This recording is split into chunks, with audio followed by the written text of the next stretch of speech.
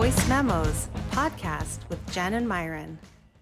Hey, welcome to Voice Memos. I am Myron Clifton, and my co-host is Jennifer. So Jennifer is a wonderful lady. She's originally from Wisconsin, now in California. Flaming redhead with a beautiful big old dog named Mojito that I call Beast. She's a great sister, daughter, and a great friend. And she is my co-host. Hey, Jennifer. Hello, hello. So nice that we're recording this because I get to save this and hear this over and over again, the compliments that you gave me. So I lied. This is my friend and probably my bestest friend. I've known Myron over 20 years. He is a published author. He is an amazing writer, highly intelligent. And one thing that I can really tell you about him that stands out is how he raises his daughter, Leah.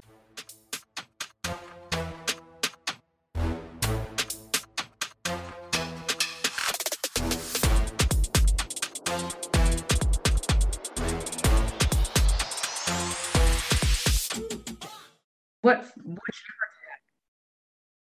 because it's at the bottom where you plug in your charger.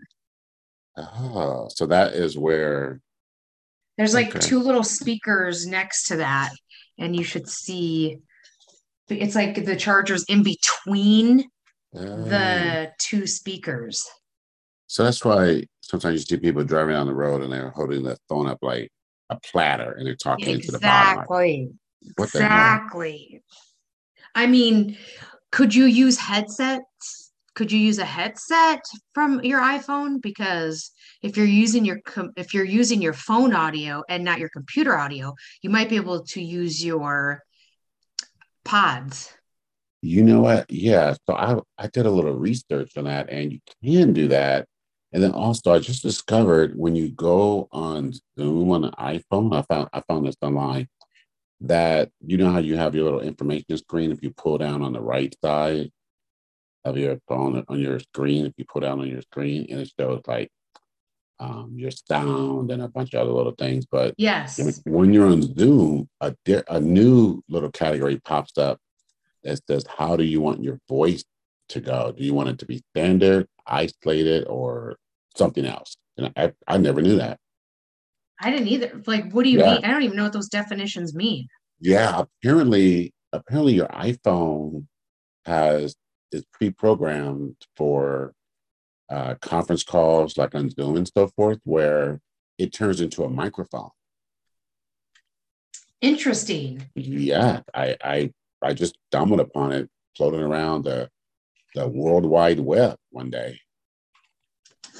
So we'll see how this turns out. The www you looked at, like you used the www. I did it. No. http://www.worldwideweb.com.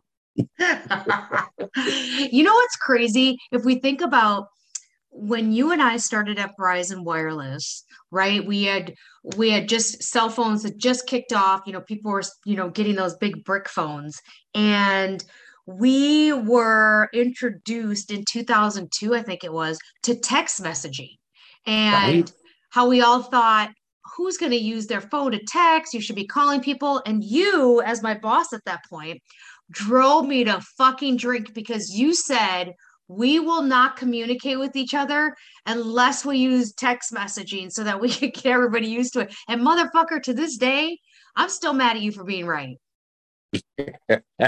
I mean, it was the way to go. I was ahead of my time.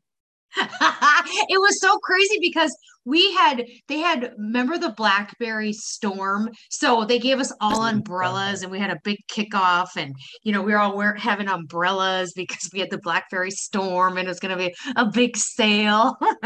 Oh my God, I mean, what was going on in this country? You know what's funny about that I was in Europe around 2003, I think it was like 2003, some point. And I remember being in Portugal specifically and watching the local news, because it's a fun thing to watch local news in other countries. But anyway, well, I like that.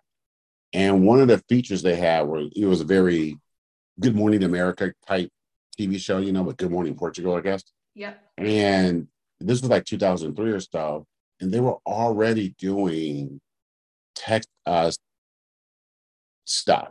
So on the screen was scrolling people, almost like you see a live, Facebook Live or Instagram Live or whatever, and people are doing the little hearts and everything, and they're just flowing through. They were already doing that on our local news back then. Dang. Yeah, so people's little handles and their little comments were coming through as they were doing their little Good Morning America, Good Morning Portugal TV show. This was about 2003. And I thought, wow, we didn't have that in the US at the time. Well, and it's funny because even when I went to, I think it was Thailand. No, not I think. I went to Thailand in 2011, and they were talking about removing your SIM card and putting in a SIM card so you can use it. My mind was blown. Like, I was like, what do you mean you could put two SIM cards in one phone? I was like, why is international ahead of us? Right? Like, why are we so far behind? So far behind. And I don't know, but it's annoying. It is. I remember telling my daughter Leah, I told her this for years, that, we get sort of brainwashed in this country thinking everything about America is number one and our technology is the best. And then you go out into the world in different countries, you find out not only is ours not the best if you just compare apples to apples, but if you just compare random things, we are behind in much of the world. We are just, it's incredible to see. I mean, yeah, we have some things, but I can understand look at like China and Japan and their technology. It's actually pretty amazing. Oh yeah. If you go to Europe, Europe or Asia, just forget it. We are way behind. I learned this thing. It's not even about phones, but I learned this very brilliant thing. I think I learned it online. Someone was telling me. We had one of those random discussions about, when you grocery shop, do you take your shopping cart back to where you got it, or it's one of the holders place, or do you just leave it, just dump it? And so there was a big discussion about that kind people or good people. I guess someone did a study that says a good way to determine if a person is a good person, and I don't know how to define good, is if they take their shopping cart back, because there is no reward for doing that, and there's no punishment for not doing it. You just do it if you're a good person, right? Exactly. Right. So there was a long discussion on one of my threads on Twitter. This is probably about a year or so ago. But then there was some other aspects to that, because people who are not fully abled in whatever manner piped up to say, that's very ableist to say that. I thought, that's a whole different perspective I hadn't thought about. But generally, it was agreed upon. But then someone brought this up, that in Germany, when you go to get groceries and get your cart, you have to deposit $1 to get your shopping cart. And then here's the key. At first, I thought, wow, you got to pay to shop. But here's the key. When you bring your shopping cart back to the little station, you get your $1 back. Dang. See, why don't we have that?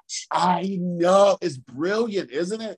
And if you don't take it back, well, you give them $1 because they got to pay somebody's salary to go get that shopping cart. Lazy motherfuckers. I've seen people struggle, like almost fight with a cart to put it up on a curb when the station is right behind them. Right?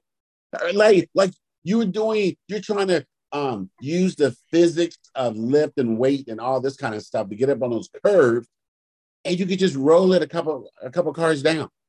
I don't get it. It's so annoying. And I pulled into, I think it was at Target or something, and I pulled into a spot, and I saw a spot two from me that just were full of carts. And this woman went to try to go pull, and she's like, what the fuck? She's like, what lazy assholes put their cart? I started laughing because I was thinking, not only was there one, but there was three. It's as if these people followed the direction of somebody else, like, oh, somebody else was lazy, so they're first lazy. I'll be second lazy, and then I'll be third lazy. Laziness is contagious. It is. So I want to get back to that. But you know what? I'm telling you, that is what you just said. They said it's very frustrating to get ready to pull into a parking spot in a, one of those shopping locations, and there's a damn cart there that you didn't see. It's so annoying. And that's worse than a little motorcycle or a little car. The motorcycles are the worst. I swear, whether it's a car or motorcycle, there's maybe about 1.5 second calculation of, can I just shove it out of the way with my car? Like, can I bump it without damaging my car? I just nudge it, right? I'm in this little Prius, and I go, well, I could probably fit in there with this Prius, but the motorcycle person might be mad. But you know what? You're in a motorcycle. Get out of the car's parking space, Mr. Motorcycle, Mrs. Motorcycle person. Get out of the way. Yeah, the definition of compact does not mean motorcycle. Right, go park on the curb. You're literally on a motorized bicycle.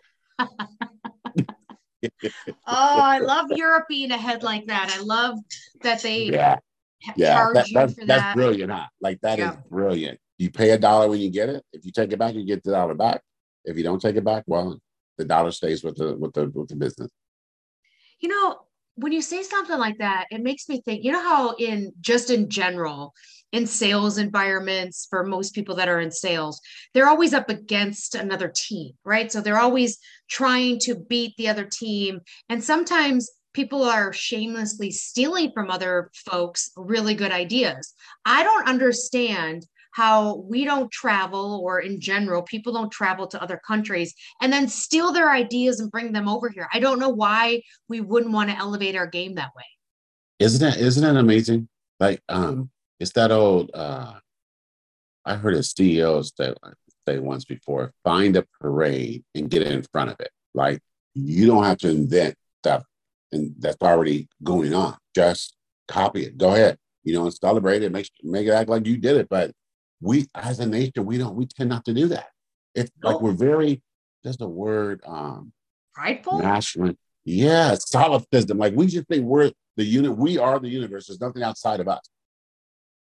And there's so many wonderful things when you just travel the world, and you can be anywhere. You just go, oh, this is a great idea. Why don't we do that back in the States? And you just, never happened. Yeah, no one wants to do the work. It's like, I don't want to put in extra effort to get better when, we're sort of getting by and things are good. Mm-hmm. We're not, we're still pretty good. We're a good country, blah, blah, blah. Why would we want to enhance it in any way, shape, or form? Instead, we'll just continue to drive our country into the ground with just distension amongst people and false news and being the laughing stock of the world instead of the envy of the world. Yes, that's a good point, because I think about our train system, how we're a car nation, and how you just can't get around the country by train. Now, there's good train systems in some of the East Coast cities, right? DC, New York, and specifically, but some other cities have good intercity light rail and train and things like that. But we don't have national. Like, we have Amtrak, but holy hell, have you tried to take Amtrak, from one city to the next, or like cross country? It's almost impossible. Now they have, these better trains and super fast cars and everything, but it's still hell to do that. It's hell to do that on Amtrak. But it makes me think again, when I was in Europe, I spent some time in France, and I was staying in Versailles and taking a train every morning or every day into Paris. And it was just really easy. I didn't speak French, but it was just very simple to navigate, right? And then after a week or so, we went to Spain, and we took the same train from Versailles to Paris. And then once we got to Paris, we went down a level to the international level and hopped on a train that took us to Spain. Wow. It was the simplest thing. You can't do that here in this country. Like, I can't take a train from California to, say, I don't know, New Mexico, or, some place, like, I guess there's a state called Oklahoma. I don't know. You just can't do it. Like, you can't do it. But and now I recognize the United States is large geographically, because Europe can fit inside the United States. However, you can still get trains from all these countries to all these countries So somehow they figured out how to make it work. The same way with Japan and Singapore. It has those trains that go 200 miles an hour. And so does China. But we don't have that. Like, we just do not have that. It's crazy because driving down to LA is about 5 to 6 hours. On those trains, you'd be down there like an hour and a half or 2 hours or something like That's that. right. Look, I've been in California, almost born here, but almost all my life. And there's been talk of a super train from the Bay Area to Los Angeles for as long as I've been alive. And and there's been, ballot battles and all this kind of BS. And I think even, they've taken over some farmland in the Central Valley, and maybe they built a couple of components to it, but that thing is still 20 years from being built. Like, it's just not happening. You know what? It does make me think of something else. When the U.S. was at war in Iraq, one of those Iraqi wars, I think it was like the second one, desert, fuck you up, or whatever they called it, right? Desert Storm. Yeah. It was that. And I remember because it was big on the news and it was showing all, it was like one of the first like video game type wars they were saying, because you could see all the drones and the bombings and all this kind of crap, killing all these civilians, like just real utter bullshit. But anyway, one day there was a big story about how these different type of bombs had destroyed the runways at one of the major Iraqi airports. And it was like, okay, destroyed the runway. Iraq repaid and rebuilt those runways a week later. Fuck. Now, I'm thinking about some potholes right down the street from me. So annoying. When I'm on the causeway and I feel like I'm on sand dunes, why is that not fixed? I mean, they rebuilt. Now, granted, it's just a runway at an airport, but they were in the middle of a war and they rebuilt the runway. And you can go to any city, and it could be large cities, small cities, suburb, it doesn't matter. And you drive down some streets, and like you said, it's like you're on sand dunes, or it's like you're driving across gravel. And it's like, what the hell? People would rather, instead of doing any sort of labor surrounding that, they would rather hunker down and watch the Johnny Depp and Amber Heard trial. Right? Oh, that trial, like, I don't know if it reached like OJ murder levels, but that was, I don't know, 6 to 7 weeks of nonstop coverage for that. And I mean, they both lost. I mean, technically. They did both lose. He won 3 points of his defamation lawsuit against her, and she won 1 point against him for his lawyer putting some lines in the newspaper. And like, I don't know if win is the right way to say that, but that's how we frame things in America. He won 3, she won 1. So it seems to me, because he won a $10 million settlement for his main lawsuit of defamation, and then the punitive award was another $5 million, and then she won, I want to say, $2.5 million for the lie, the defamation that his lawyer put out. Now, so it seems like he comes ahead, but then the $5 million punitive has a cap, and I think they did the trial in Virginia, and the cap is $350,000. So basically, she owes him about $8 million. That's a lot of money. A lot of money, I think, and she's worth 2.5 million. So we're actually richer than she is. It's a mess. And you know what? Like, I sort of followed the trial secondhand because my daughter, she was wrapped up in this trial, and she was giving me updates every day, like lengthy updates. And it was an interesting time to have this conversation with her, because we were able to talk about the Me Too movement. We were able to talk about the power imbalance between people, and in this case, a wealthy, more famous man versus a wealthy, less famous woman. Both of them white, and she's saying that he was an abusive person, not just verbally but physically, and he's saying not only was he not, but that she was abusive to him.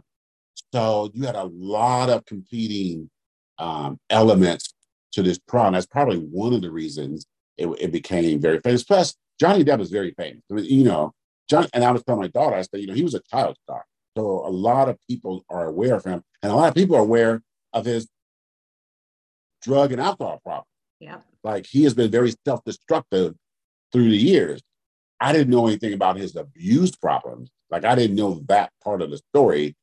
But in his defense, she lost that part of the case. Yeah. Now, it seems like she won some of that in a United Kingdom lawsuit, but I can't make heads or tails. I don't know if I want to make heads or tails of it, but she won some there. She lost here.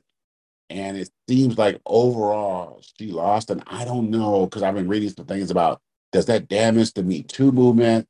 Because anyone can be abused, male or female, male to male, male to female. Male to female is the most common type of abuse, overwhelmingly the most common. And then there's a lot of smaller versions as well, male to male, female to female, female to male. So all those versions exist as well. So I don't know if it damages Me Too, but I do think that whether he won and because she did abuse them, I think bigger than that is it still harms women, because the overwhelming majority of people who are in the receiving end of abuse are women, and that fact doesn't change. And a man winning this particular high profile case, it gives that false impression that he is in the majority, and he's not. Like, that's not the most common form. But the people who pump that up, like online, the Republican Party Twitter account is celebrating it. And then you look at all these men, all these problematic men, celebrating it and saying, oh, this person shouldn't do this person shouldn't be canceled, or, this is woke culture that's been, finally lose this. And it's that kind of shit, that I think ultimately, even if she did what he said and the judge and the jury agreed with him, it still harms women. Yeah, to be honest with you, I don't think that's a really good perspective, because I don't think I looked at it that way, with the fact of the matter of that he was given due process and found not guilty. I didn't think, oh shit, is this going to does this send a wrong message to the Me Too movement? So I think that perspective actually enlightened me a little bit in this conversation, just because I didn't even imagine the impact that it could have in that environment. Yeah, that's yeah. And so I really think about how I invested my daughter, and she's 17, and she was firmly in Johnny Depp corner. Camp. Yeah, Yeah, I mean, firmly in his camp. And so I wanted to make certain that she was trying to get facts and understand that even if he were to win, it's unusual. Like, it's not the norm. It's not the norm that men are abused by women, though it does happen, certainly, but the majority is women. So I wanted to make sure she understand that. I wanted to make sure she understood that, that Me Too overall has been a positive thing for women, because we went through 300 years of no Me Too, and it's been a disaster. And, 10 years to Me Too does not equal out or balance things. So it's been a good, like you're hearing, after school specials, it was a good opportunity to talk to my daughter about various serious issues. That's good, because Johnny Depp's outcome was definitely a minority. I mean, in Yes. general, but because it was so globally viewed and watched, Right. that element could have been there. I think that's a good conversation. You and Leah always have really good dynamic conversations. Specifically, I mean, you could talk about numerous things that impact children today, from gun violence to racism to, I mean, a plethora of things.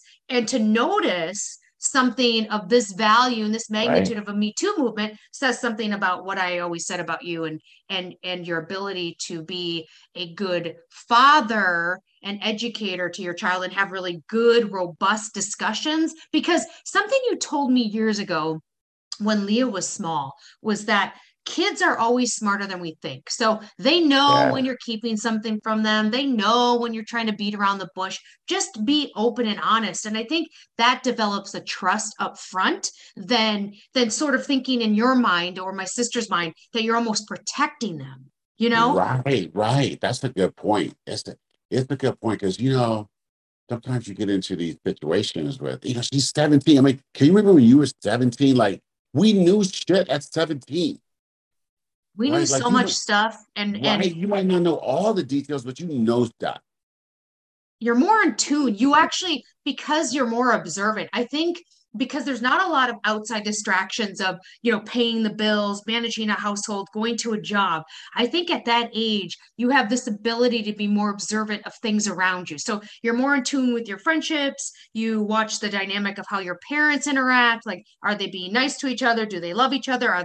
Do they get angry with each other? Those types of things that you don't see as an adult, because honestly, as an adult, the responsibility to manage all of it to create a safe environment, you don't get to, your peripheral is not on. So you're only super focused. And I think children, teenagers, those that don't have that responsibility yet are more in tune. So we have to give them more credit than what we think.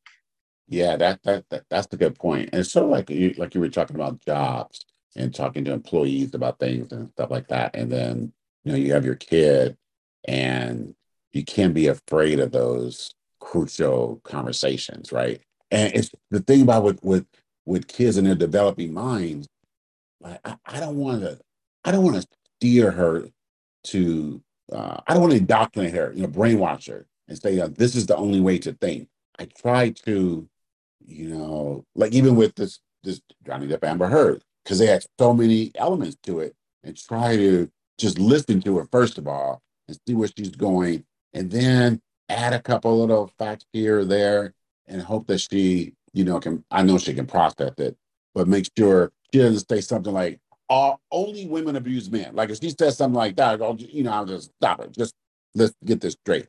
But as long as she was showing awareness of the nuances and things, then it makes it easier to talk to her. Now, when we're just watching regular TV and all of a sudden, just some random TV show or movie, and all of a sudden, the lady or the guy start going down on each other, and you're watching it with your 17-year-old daughter. It's like, holy fuck. Everybody's Holy fuck. uncomfortable. Holy fuck. Like, what the hell? Like, there's no instruction manual for this. Like, what? Because it could be the most basic movie or documentary, or it could just be something that it doesn't seem like it's going to have that something like that, which there's nothing wrong with sex. Like, there's nothing wrong with that. I'd rather have her watch implied sexual action versus violent. Sex is better. So, Right. but it's still in those moments, it's just some random TV show. People are going on and on. And then all of a sudden, the lady goes down on the man or the man goes down on a lady. And you're like, well, what do we do? You pause it with the anticipation. Do we need to talk about this or do we just move on? It's so true though, and I think because especially I know every day should be Pride, and I know June is Pride Month, and the support of the LGBTQ community is having those types of conversations with even teenagers, right? Because we know that most don't feel safe to have those types of conversations, and parents actually maybe wanting to have those conversations but not knowing how to approach those conversations. I think as you think about this environment and where we are and what we're trying to celebrate, having an avenue just to let children talk. Now, as most people know on this podcast, I don't have kids, never wanted them, knew when I was 12 I wasn't going to have them. What I do also know is that I have two nephews that I love and adore. And I think that if being a godmother, if God forbid something ever happened to my sister, I'm responsible for taking on, my nephew and raising him. And through that process and thinking about that, I always try to create an environment that it's safe. Like no matter what time of day, no matter what's going on, if you're in a situation that you need my help, you call me, no questions asked. And also allowing that freedom to say, sometimes I'm not sure how to approach things with you. So I'm always looking to learn. I don't know Yeah. why or what inhibits parents to do that, like where the fear lies. And maybe because you've are a great role model to your daughter, that you've learned something along the way that maybe you could share. Because honestly, I don't know why more parents don't have that type of conversation. Look, Dan, when I was in Canada with my two uncles, right? Uncle Bill and Uncle Vernon. Oh boy. Say Right. no more. Right. So we were having our little open discussions about things. And there was one day we decided to, like, Festivus, the airing of grievances, right? So we were, I think it was lunch. After lunch, we just sat down and we wanted to share our grievances with one another. And so when it was my turn, I told my two uncles, my Uncle Bill, the older, much like he was like my father, and Uncle Vernon, the younger, much like my uncle or older brother, because we were not that far apart in age. I said, look, you two old farts. Neither one of you motherfuckers taught me about sex education. Like, neither one of you. You both had all these ample opportunities. And so they laughed about it. I said, let me tell you the result of that. That when I was, my mom and dad had divorced, and my mom and I and my little sister were living in an apartment together. And I was in like eighth grade, I think. And so, there's a lot of sex talk at school and everything. And then I had learned about at school from just on the playground, rubbers, right? Prophylactics or condoms, the sleeve, all these things. So I had learned through sort of just hanging out on the playground that you needed those to have sex, which was a pretty good lesson, right? Yep. So one day at the store, one day at home, I decided to go to the store and see, what they looked like. I had no idea what condoms looked like. So I went to one of the little stores, and in those days, it was just a convenience store, and I found them, and they had them, and they were within reach, like they weren't behind a counter or anything like that. So I They weren't stole locked up some. like Tide Pods or anything like that. No, they were not locked up. Maybe America was a little bit smarter back then. But I stole a pack of condoms, Whoa, right? you So, stole yeah, them. I stole them. So I go home, and we had a nice little apartment in Oakland, and my mother's working graveyard and everything. So I go home, and when I got my little sister to sleep, I put her to bed early because I was really excited to see what these bad boys were all about. So and I'm telling this story to my uncles. So I get the condoms, I open a condom, and first I'm perplexed because they're all rolled up, and I was like, what the hell?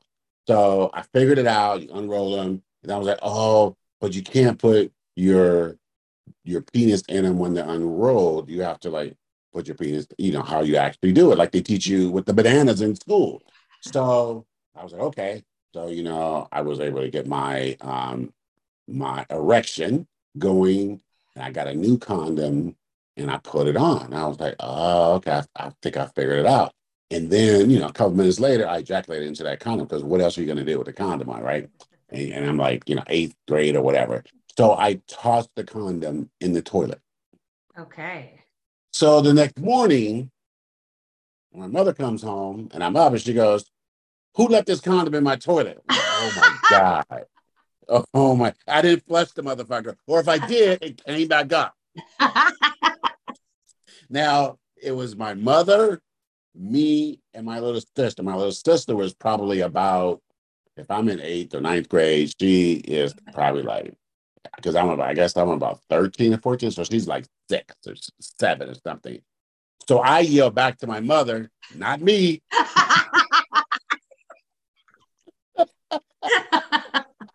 Ah, oh my God. Oh my God.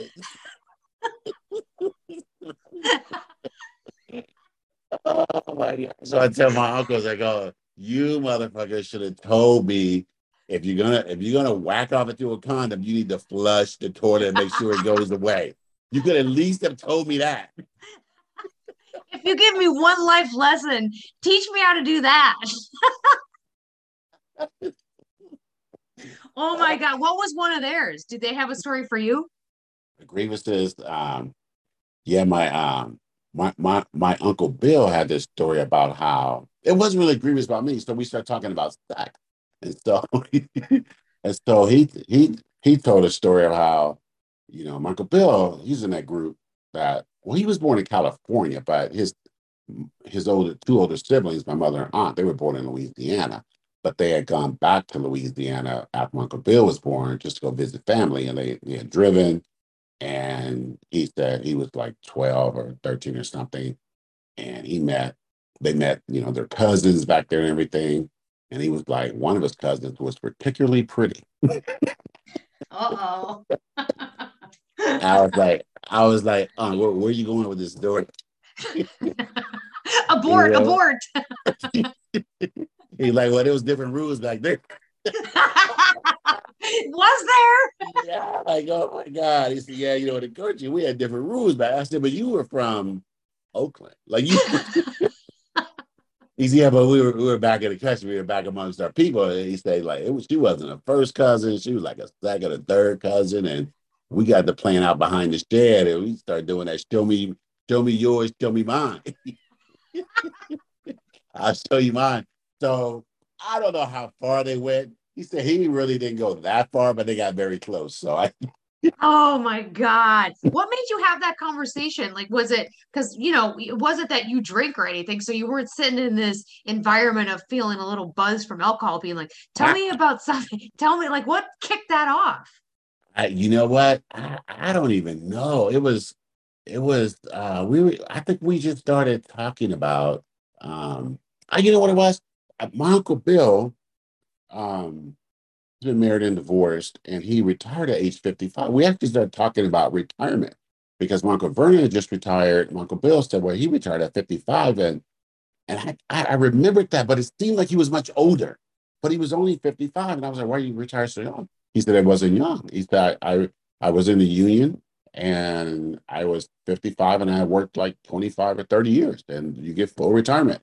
And so he did.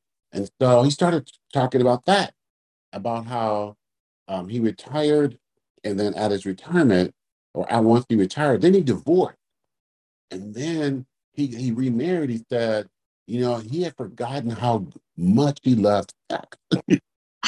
How much He he loved said, what? sex. Yeah, he said because I guess the last I don't know how many years with his former wife, it was pretty sexless, and then he gets this new wife, and she's a little younger than him, but and he said they were like high schoolers. They were just going berserk. And then I was like, is that why you have two broken hips right now? Like two new hips replaced? He had two new hips, all this stuff. He goes, yeah, we were doing it all over that house. Like, man, come on.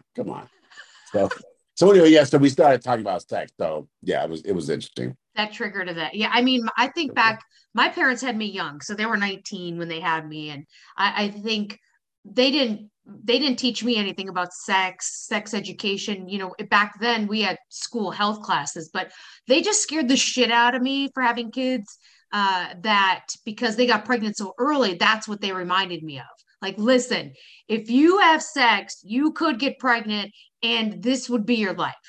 And Uh, I mean, not in a way that my life was bad, but a way that your life sort of is no longer yours because now you're raising a child, right? And so yeah.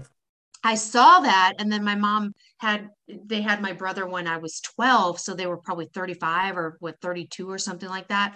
And Oh wow. seeing of having a sibling that's 12 years younger than you get firsthand action as to how difficult it is to raise a child, to protect a child. And honestly, not that I have any resentment, of course, that you have to give up some things to help and support because your parents have to work and somebody has to take care of them and you can't really afford having daycare. Plus, why do you want to put your kids in daycare? So it allowed me or showed me I grew up a little faster in the thought process that children is not my forte. Like this, I do not want to give up my life or anything involved in it to raise something that takes so much energy and so much dedication, and really to the fear. I mean, when he was a child, I just kept thinking, That's amazing. everything was a worry. Like, oh my gosh, when he's walking, is he going to bump his head? Or, oh my gosh, if he goes outside, will someone steal him? That type of worry is not something I wanted to ever have in my life. That's amazing. It's amazing that you realized that, and then you actually did it. Yeah. Well, at 21, I had a surgery. I had some Mhm. fibroids. And Mhm. I asked at that moment, I said, hey, can you just take out my uterus? Like, I don't need it. I'm never going to use Mhm. it, donate it to science, whatever the case may be, but just take it out. And the doctor was like, nah, you're too young. You're too young. Good And God. I'm thinking, bitch, I was thinking about this at 12. Like, I do not want. So, and all my aunts, I told you this before, but my dad has 13 brothers and sisters and 7 sisters. And my aunts were relatively close in age because, again, I was the first grandchild. So um, I remember all them telling me that, oh, you'll change your mind. You'll change your mind. You're going to want to have kids. Hell to the no. And I will say this as a female that tells people that she doesn't want to have children. It was a big topic of conversation, as if I was put on this world to do it. And then I got to just start using Oprah and saying, like, listen, look at Oprah. She's a billionaire and she doesn't have any kids. So I Right? finally found somebody else that was public that people could relate to be like, well, she doesn't have kids. Oh, okay, maybe that seems normal. Isn't that amazing that women, I don't know about the world, but in America, you have to justify that you don't want to carry another body in your body. Exactly. I Like, mean, what the it's hell? great. The thought process of thinking that I'm on this planet just to procreate from a man's perspective, and usually they were much older men, like I would say a little bit of old school type men where women cook and clean and have children and take care of the household, is, oh my God, do you want to die alone? In most cases, we all die alone unless we're on a plane crash. I mean, ultimately, we die alone. Nobody lays next to us and says, hey, you know what? I'm going to go with you. Like that just doesn't happen. Oh, that reminds me of something my grandfather used to say. He was a pastor of a church, and anytime someone would die, someone would ask him, "Hey, how'd they die?" He said the same thing every time: their heart stopped beating. It's so true. And you know what? There's no guarantee in life that your kids are even going to like you. And No, they're going to be around you when you die or give you what you nothing, want in life or be easy to deal with. There is no guarantee that your nothing, child is going to be what you think they are. nothing. And you know what? It's 8 billion. It's 8 billion people on this goddamn planet. 8 billion. That's enough, That's right? enough. That's enough. Like Oh, we're fine. We're fine. I think about my sister-in-law. She reminds me of, like you said about your dad. My sister-in-law, she is one of, I want to say, 18. holy shit. Yeah, and she fell right around the middle of that group. And so as the oldest girl in the middle, she ended up being the co-parent raising her younger sibling.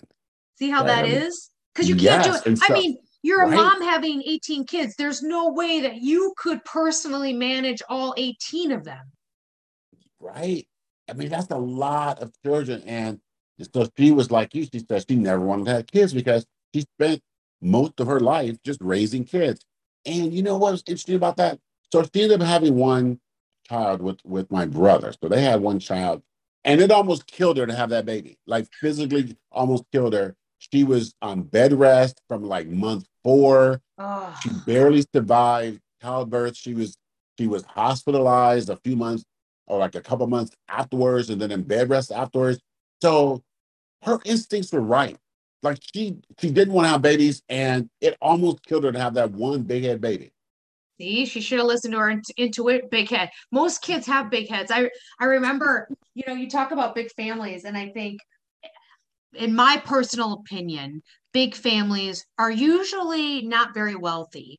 And in my dad's case, grew up in a 4-bedroom house, definitely not wealthy at all. Grandma couldn't work. I mean, grandpa worked at the cannery company, and so any sort of treat that they received or got extra was pretty amazing. So if they got a thing of ice cream, my dad would tell me, all the kids would get a little scoop of ice cream, and my dad would go put his back in the freezer and then wait for everybody else to finish Wow. their ice cream and then bring out his bowl of ice cream and then tell everybody that his mom gave him an extra scoop. I mean, talk about talk about just setting the place on fire.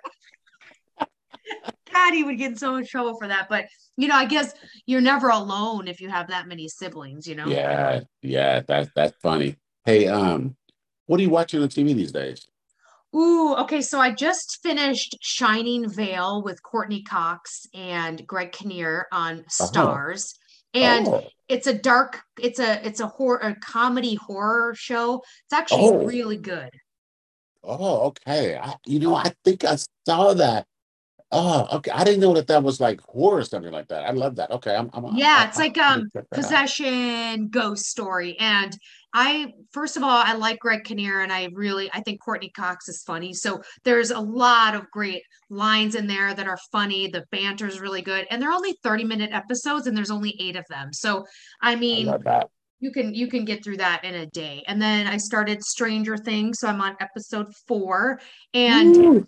ooh, this year, and The Boys season 3 starts tomorrow, so I'm super stoked about that. But I am impressed with Stranger Things right now. I mean, you and I had a slight discussion on it. I will say that this is not for the weak at heart because it's definitely scarier, it is gorier, and it's a little more violent than the other 2 or 3 seasons. Yes, I would agree. So I am also watching Stranger Things. Lee and I started watching it, and it's pretty scary. It's full on horror right now. It is, and you Yeah, know what I like? They're like each hour and like 20 minutes. Do you know that each episode roughly costs 20 to 30 million dollars to make? that's amazing. I hope those kids are getting a good cut of that money. But Oh my God, 20 to 30 million. So there's 7 episodes, and then there's going to be 4, and then there's going to be a final season. Netflix, no wonder why they uh, raised up my price $1. right, Netflix is not playing with those price hikes, man. It's driving me crazy.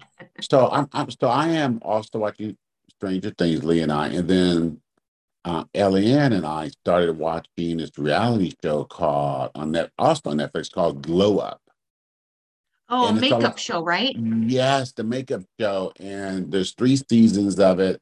And Lee and I just watched the third season, but I started season 1 with Eliane. It's trash, right? Because it's makeup, but you get to see some really innovative makeup because they do makeup for different settings. So whether it's on the stage, the runway, a print ad, or special effects, or transgender or drag queens, not transgender, but drag queens. So you get to see a lot of different styles. And look, I don't know anything about makeup, but like by episode 3, I was like, oh, that lip is terrible. They didn't do the lip. Like their blending is just the worst. Suddenly you became Laura Mercier and Bobby Brown. Um, you know what's funny about that? I think I did watch the first season. And I just watched the first 5 minutes and then fast forwarded to the end result. Like Yeah, I, that's sort of fine. I didn't watch any of the in between build up shit. I just wanted to see the before and after really fast. Yeah, season 1 has a lot of fluff in it. It gets better in season 2, and then season 3 is really good. Okay, Season that's 3, good to because know. they cut out a lot of the crap and just go, here's what you need to do, and like go do it. So I'm watching that, and then like you said, Stranger Things. I'm like you. I'm looking forward to The Boys, and then I finished the series called Outer Range on um, Amazon Amazon? Prime. Yeah, it's really good. Is that with The oh guy that his played dad. Thanos. Yeah, yeah, that guy. Yeah, what Uh, is his freaking name? His dad is a Josh Brolin. yeah, so it's good. It is surprisingly very good. Okay. It's a it's a it's a slow burn about 2 ranch families. They're in one of those all white states like Wyoming or something like that.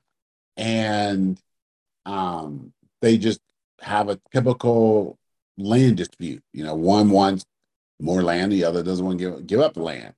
and they discover something on one of their property way out on outer range, and that becomes the center of their dispute. What was found there, and it Oh, just okay. yeah, it's and I think it's maybe it's one of those Amazon Prime series, so maybe it's 8 episodes, but it's somewhere between 6 and 8, and it's very good.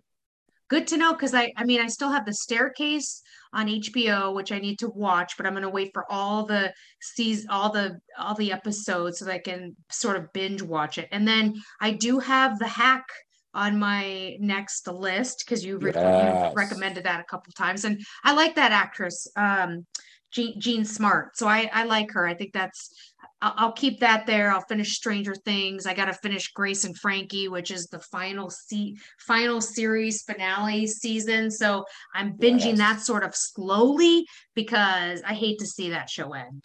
I think okay, that's the good one. I think you'll like the Gene Smart one because she's around our generation, and she's a very experienced comedian. And while they don't do a lot of, she's a stand-up comedian in the show. So all of her interactions with everybody are just really, she's sort of a mean bitch. And it's hilarious that how she just cut people down. And there's really good characters on. So anyway, I think you'll like it. Okay, all right, that's good to know. Um, Go ahead. No, I was gonna say I have not heard from one person that Maverick is terrible. Everybody that's seen that movie, I have not seen it yet, has said that it is really, really phenomenal. Really? Okay, that's the good tip. Because I just watched for the first time the first Top Gun. I just watched it last week. I Are had you never seen the shitting movie. me? I had never seen the movie. It came out in 1986. So Don't. Yep. I don't want to spoil it for anybody, but somebody dies. yeah. I think you're safe to say that if they're not our age, they've already seen it, right? Or they have seen it if they're our age. And anybody that's watching it now that is 26 to 36 have no idea probably what the original Top Gun is. So they're when you ask them, are the original characters, some of them in there, they're like, what? No, I don't know. Yeah, it was pretty good. And the love interest, I think it was Jennifer? Kelly. Uh, no, I think it was Kelly. Was it Kelly McGinnis? Is Kelly that her name? McGillis in the first one. Yes. Yeah, she was a hottie. Like Yeah, I she was mean, good looking. I was talking to someone about that because I mean, I think genetics play into this, but I don't know if she aged as gracefully as, you would think that she would, but Uh, that's okay.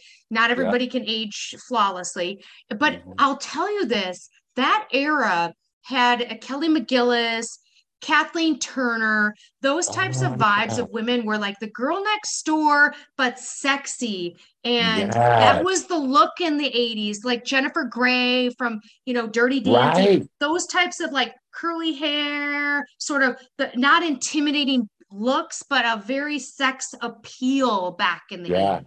Yeah. That's the good thing and they didn't appear. And I'll put Halle Berry back there because she was a babe even back then. Yeah. They just appeared like they were just really good looking, and they didn't seem like they were enhanced in different ways. I don't know. They were just really good looking in those days. Yeah, they were the I, girl next door that right. wasn't really the girl next door, but you didn't look at them like you would look at a Megan Fox and be like, holy fuck, like what? Right. How did she get those looks? You looked at a Kathleen Turner and a Jennifer Grey and a Kelly McGillis as just this sort of sexy dynamic woman that you wanted to be close to and you could relate. There was some relatability for Yeah, their that's a good word looks. for it. It wasn't like a Megan Fox that you just go, wow, I don't know anybody in my life that looks like that. So that's a little strange to me. But I do know somebody that looks kind of like Kelly McGillis or Kathleen Turner, that type of thing. Yeah, that's a good point because I think about Gal Gadot right now. Like Oh, I couldn't shoot my shot with her. Like if I saw her in person, I was just like, well, let me just walk away because exactly. I there's wouldn't nothing even I be can do able to. here. Yeah, I couldn't approach her at all. I mean, Wonder Woman, first of all, in every aspect of how she presents herself and how she looks, her brains on top of just her I looks is just, it's intimidating. I would just try to like like if she was walking into like a hotel or something, I would just try to like clear the way. Then move everybody out of the way. Everybody just get out of the way. Just let her come in. Let the queen move. Hey, so it's June 2nd, and we're gonna wrap this up, but it's June 2nd, California voting. We're gonna do a public service announcement is June 7th. The election is June 7th. So you can vote, go to if you don't know where your voting place is, go your polling place. If you just go to if you just Google California voting, you're going to get to the California Secretary of State website. It has all you could click where to go vote. It'll tell you where your drop boxes are. If you've already mailed your ballot, it'll tell you if it's been counted or received and counted. And there's a lot of important things on the ballot, including for governor. We have the Senate, and then all your local things. And voting matters, not just every 4 years for president, but all the things that lead up to that. So your school board, your supervisors, your city council, mayor, whatever it is you're voting for. That's right. All those things matter. As a public service announcement, the Jenn Myron Voice Memos show is asking you to make sure your voice is heard. And the best way to have your voice heard, besides screaming on podcast, is to go vote. Yep. 70%. I mean, our last recall with Governor Newsom, 71% of the people voted to keep him in. So right now, across the nation, the 30%ers their voices are a lot louder than our 70%ers in general. So we've got to get people out to make a change. The only way that we see any progress is by voting. So yes, get out and use your voice, mofos. That's right. I love it. So, Jenn, where can people find you online? You can find me at Jenn Van Lannen Veg. And what about you, sir? I can be found at Myron J. Clifton on Twitter. I have a digital magazine, Dear Dean, the magazine. I have a blog, Dear Dean. You can see where all my books are, either on Amazon or Dear Dean Publishing. Just look at Myron Clifton or Dear Dean. It's all there. Check me out. Check out my books, my blog, my magazine. And please rate this podcast wherever you listen to us. Share with your friends. We are two of the most important people in the world, and people need to know that. Yes, and we are very shallow.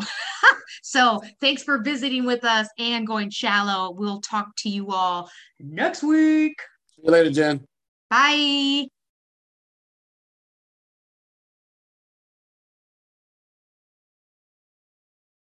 Are you still there?